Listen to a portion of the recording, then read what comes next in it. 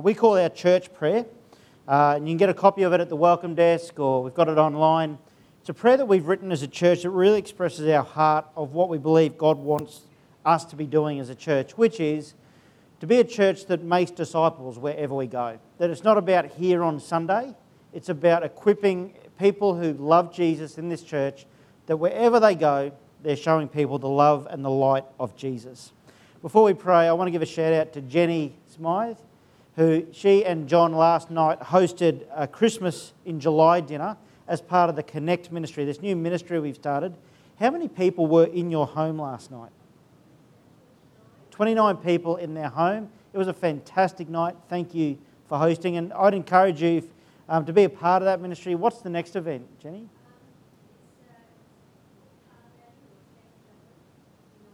Cool. So we'll have details about that coming out in due course. We have an email that we send out to the church each week. If you don't get that, if you would like to get that, if you would like to know more about our church or respond to anything you hear, then the best way to do that is to fill out a hard copy response card at the desk out there, or fill it out online at flbc.org.au/respond. But that email is the main way that we get news out to the church, so we'd encourage you to log on and do that. That would be awesome. All right, let's pray. Heavenly Father, thank you for your grace.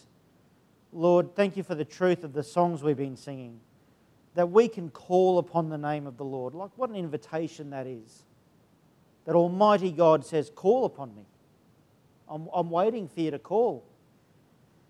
Father, I pray that whatever obstacle is in the way of anyone here today from taking that step of calling on the name of the Lord, that obstacle will be broken down today in the name of Jesus.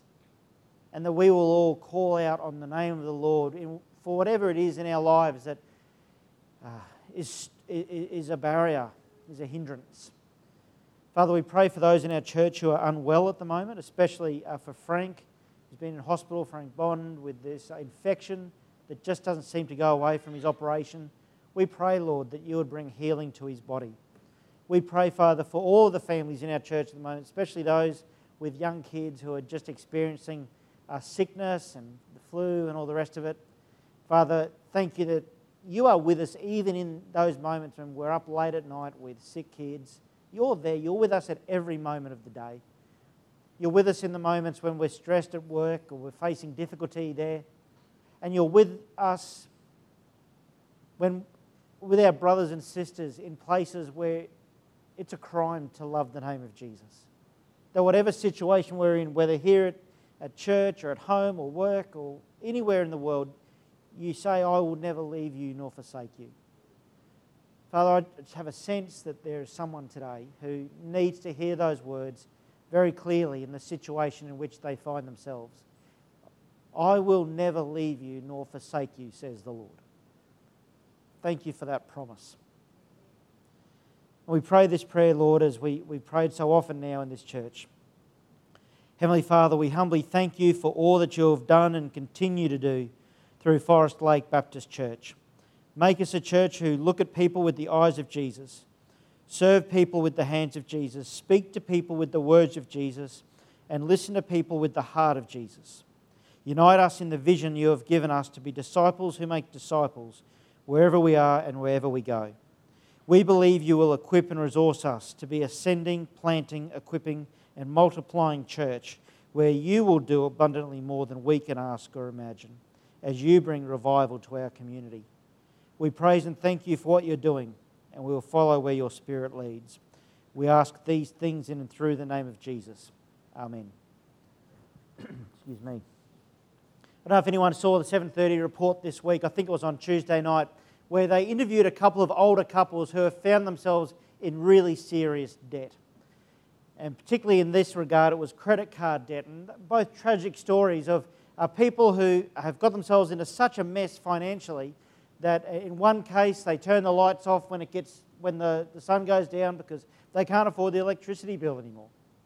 And there's some statistics they gave which really were shocking, but at the same time we shouldn't be shocked. It's just that the problem of the credit card debt and the debt epidemic that we have in Australia at the moment has largely gone unsaid because, well, the debt we have is to banks, and banks pay for the advertising on the TV, so they're not going to go talking about those issues too much. But right now in Australia, let me just give you some, I love statistics. 1.9 million Australians have problematic credit card debt. Now what they mean by problematic is that they are in a credit card situation where they have a credit card debt that is so significant that they don't know how they will ever pay it off.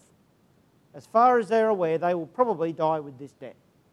1.9 million Australians. Salvation Army Financial Counselling, if you saw the report on the 7:30 report the other night, they mentioned this. In the last 12 months, they tallied up all the calls they received from people needing financial counselling. 49% of the calls they received were because of credit card debt.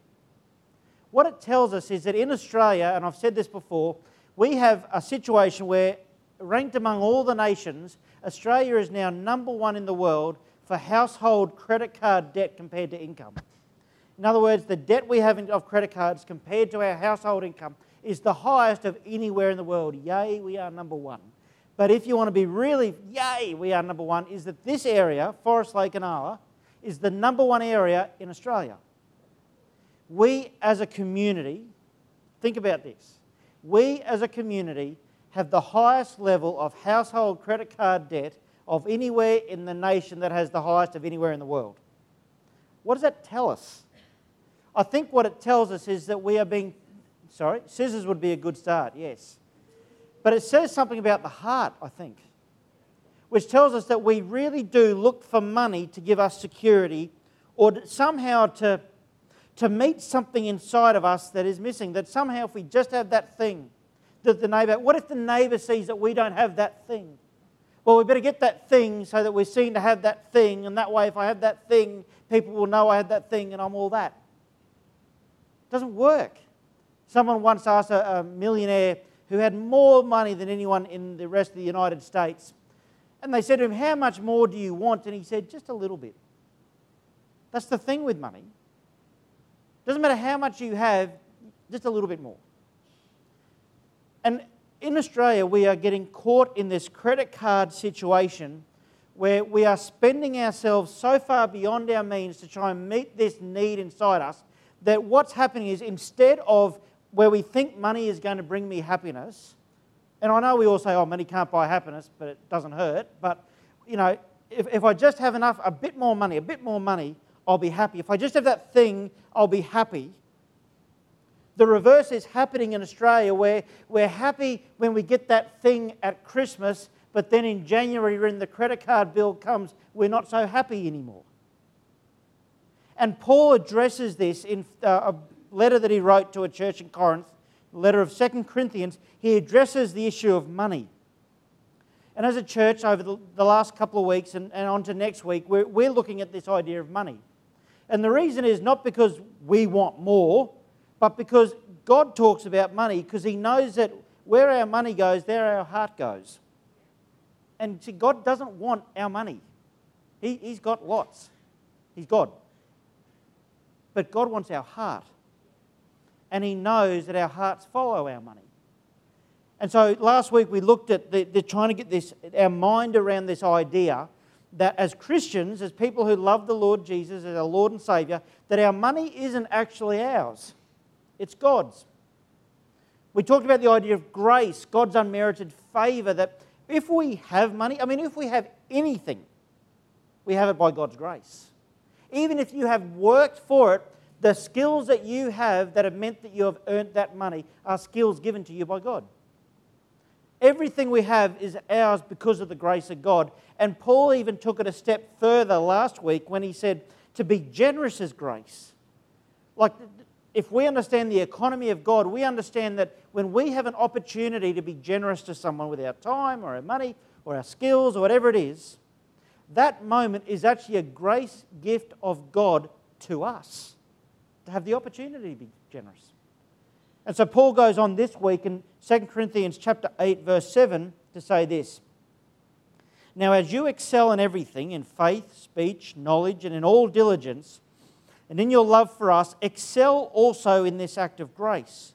I'm not saying this is a command, rather by means of the diligence of others, I am testing the genuineness of your love. For you know the grace of our Lord Jesus Christ. Though he was rich, for your sake he became poor, so that by his poverty you might become rich. And in this matter I am giving advice because it is profitable for you, who began last year not only to do something, but also to want to do it. Now also finish the task, so that just as there was an eager desire, there may also be a completion according to what you have. For the eagerness is there, the gift is acceptable according to what a person has, not according to what he does not have. It is not that there should be relief for others and hardship for you, but it is a question of equality. At the present time, your surplus is available for their need, so that their abundance may in turn meet your need, in order that there may be equality. As it is written, the person who had much did not have too much, and the person who had little did not have too little. See, the Corinthians fundamentally had a problem that Paul wanted to address. The Corinthians thought that God's grace to them was for them.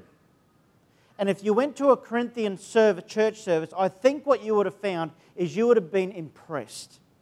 Because he says there, you excel in everything, faith, speech, knowledge, and all diligence. I mean, they were the sort of church that excelled. If you went there, you would have loved the music. If you went there, you would have loved the sermon because the preacher would have been wearing a pineapple shirt.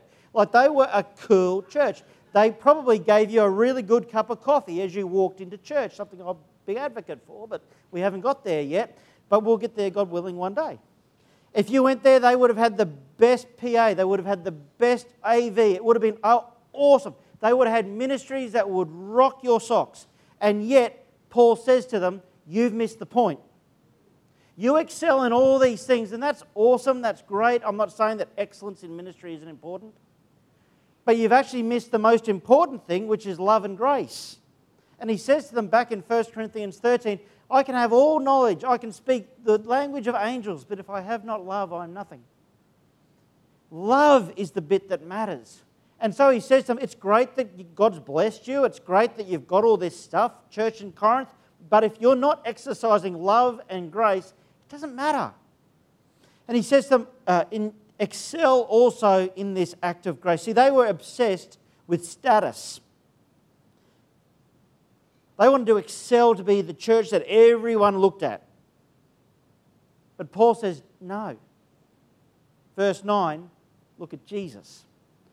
For you know the grace of our Lord Jesus Christ. Though he was rich, for your sake he became poor, so that by his poverty you might become rich. Years ago, I went to a camp for a university group. We had this Bible college lecturer from Sydney speak, and he was amazing. His name was Bruce, and he talked at a level about the Bible I had never heard. And it was one of those things where it was a 5-day conference camp. We did 2 talks a day, so 10 talks from this guy over the week. And he was so good and so smart at the Bible, like after a session, my brain hurt. Like, he was brilliant. And a couple of years later, I ran into a guy that was a student at that college, and I said, I met this guy from your college. His name is Bruce. He was amazing. And he said, oh, yeah, I know Bruce. And I said, tell me about Bruce. And he said, yeah, well, next door to his home, his house, is a place that is a daycare centre for little kids with disabilities. Every second day, Bruce, on his way home, drops in there for an hour or two, and he sits on the carpet and he plays with the little kids with disabilities. And if they want to play trucks, he plays trucks. And if they want to play tea sets, he plays tea sets. And if they want to sing silly songs over and over again, he'll sing the silly songs over and over again. And it just occurred to me that I was looking at Bruce going, wow, what an amazingly smart guy. But the people who knew him, what they admired about him the most was that he got love. He got Jesus. Because what he says there is, you know the grace of Jesus, though he was rich, for your sake he became poor. And it taps into this old idea that Christians used to use about Jesus, and you don't hear it so much anymore. It's called the condescension of Christ. Now, if I speak to someone in a condescending way, you'll get upset with me. Because to condescend to someone is to speak to them lower than they deserve. But here is the wonderful truth of Jesus. He lowered himself beyond where he deserved. Jesus, who was praised by the angels, who was the apple of his Father's eye, who was the darling of heaven, looked at us at earth and said, they need a Saviour, and He came and He died on a cross for us. Though He didn't account equality with God as something to be grasped, Philippians says. Now, if I condescend to you, you get angry, and I can understand why you would. But Jesus condescended Himself. He had the wealth of heaven at His disposal. And He became a poor carpenter in a no-name village in a backwater part of the Roman Empire. And He died a criminal's death so that we could have the wealth of God for eternity. See, Paul's point is, if you think you have money and it's yours, and you're going to hold it close, it will become a rod for your own back. But if you take the attitude of Jesus, that what you have to be a blessing to others, you will find joy and grace in that is beyond compare. And so Paul goes on to say, I know what you humans are, I know what we are like. And he says, in this matter, I'm giving advice because it's profitable for you, who began last year not only to do something, but also to want to do it, now also finish the task. Because we hear that kind of thing, don't we? And we go, oh, I'm going to be so more generous now. Like, look out, I'm going to be known as Mr. Generous at Forest Lake. And it's a bit like when I rejoined the gym.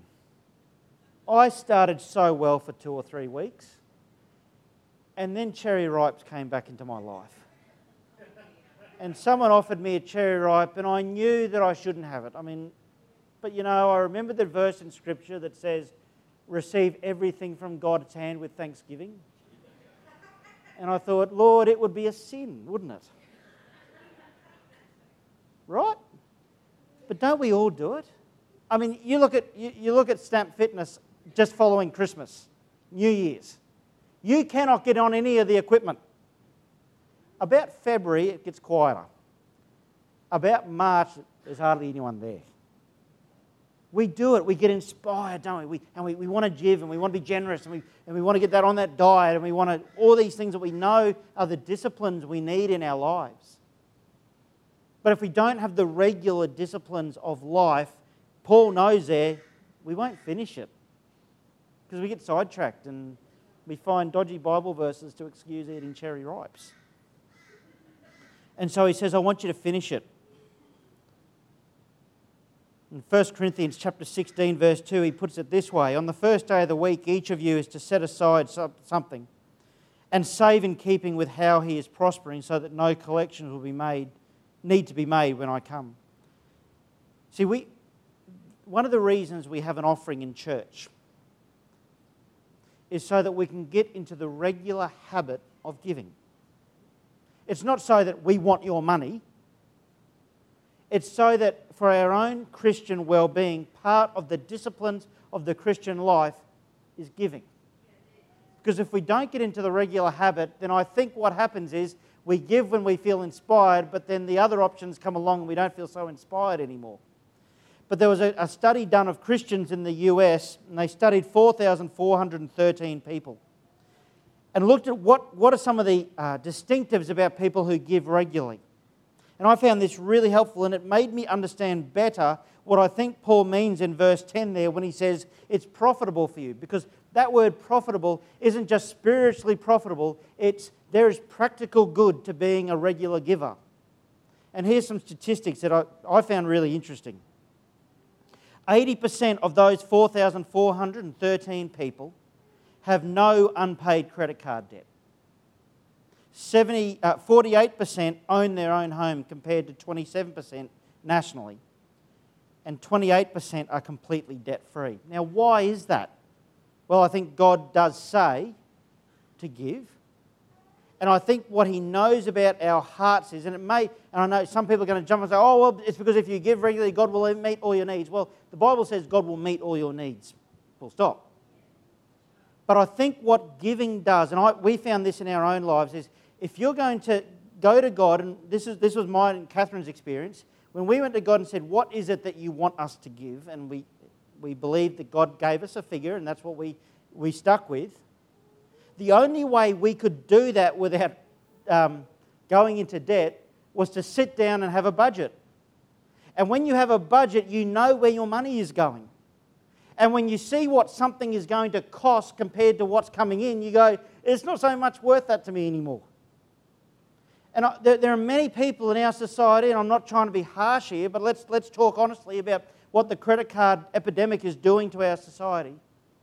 We have so many people in our society who are crying out, I have no money, and yet they have the top level Foxtel. And I'm not criticising Foxtel. I would like Foxtel, and the only reason we don't is that Catherine said I waste enough time that I'm not going to get the sports channel as well. Not having to go, if you got Foxtel, God bless you. I don't care. Get Foxtel. Get Fetch, whatever. I don't care. Fetch is another one. Get Stan, Netflix, who cares?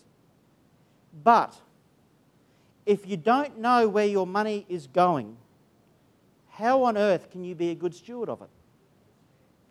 And part of tithing means that we are deliberate and thoughtful about that with which God has entrusted us. And it tests our faith, doesn't it? Like a friend of mine is a pastor, and he got up and he preached a sermon on giving and that we're stewards. And he had a couple come to him after the service and say, we believe God has challenged us to give this amount of money. Not just to the church, but with sponsored children and all the rest of it. And it was what they said to him was, we believe God is challenging us to give half of my wife's pay away. And we want you to keep us accountable to it. That's hard. Like, it is hard. Especially in a society that says your value comes with how much you have. But the blessing that we receive from it is unbelievable. And so Paul says it is not that there should be relief for others and hardship for you, but it's a question of equality. At the present time, your surplus is available for their need so that their abundance may in turn meet your need, in order that there may be equality. As it is written, the person who has had much did not have too much, and the person who had little did not have too little. Now, Paul does something really cool here. He quotes a verse from Exodus chapter 16, looking back to when the Israelites were wandering in the desert, and they had no food, and God provided bread from heaven for them, manna from heaven. And the rule amongst the Israelites from God was, at the end, collect up the manna, the food from God, and whatever you can collect up, you keep whatever is enough for you, and then you look for the person in the community who doesn't have the capacity to collect, and you give your leftover to them, so that no one is in need.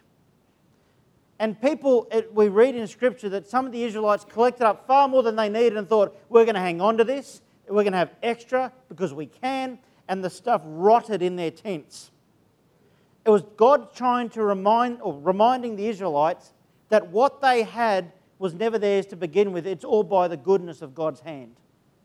And so Paul is saying to us in the same way, if you have stuff, don't think you have stuff because it's yours. It's yours to be a steward, to be a blessing from God. And so he says that the person who had much did not have too much, and the person who had little did not have too little. There is this astounding generosity of heart that comes when people understand that what they have is not theirs, it's God's. And I know of two families in this church in the last few years, I know of this happening on two occasions, where a family had a car and they were buying a new car, and they knew they didn't need the money from the sale of their current car, and they just gave it away to someone.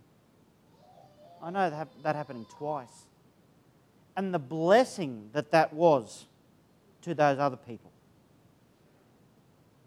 so much greater than any petty little happiness we're going to get by having stuff. Because stuff goes. See, the tithe principle that God talks about is not really about the 10% at all. It's just not.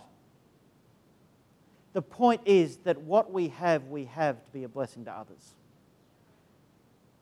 we have been given by God so that we can be a blessing from God to others. And someone asked one of my heroes, Tim Keller, I love his preaching, and someone asked him once in his congregation, how much should I give? And Tim had this wonderful reply, look at the cross and then you'll know. In other words, how does what I do with my money express the love of Jesus to others? See, we don't give so we will be blessed. That's heresy. We don't give so that we will receive God's love. We're already loved. We're already blessed in the name of Jesus. We give because we have been blessed. We're generous because God's been generous to us. We love because we have been loved. And so what do we do with this? Well, I wanted to throw, I thought in my own experience, what have been some moments in my life with the way I think about money, and I've got a long way to go in terms of money. My heart and my mind are not yet where they should be. But what are some of the things I've found in my life have helped me right the course? The first thing was for me to actually sit down and pray about it and ask God, what do you want me to give? For some people, it will be 10%. For some people, it will be more. For some, it will be less. Don't get stuck on this 10% thing. We'll talk about that next week. Start with saying to God, God, this is yours, so what do you want me to do with it? And then follow through.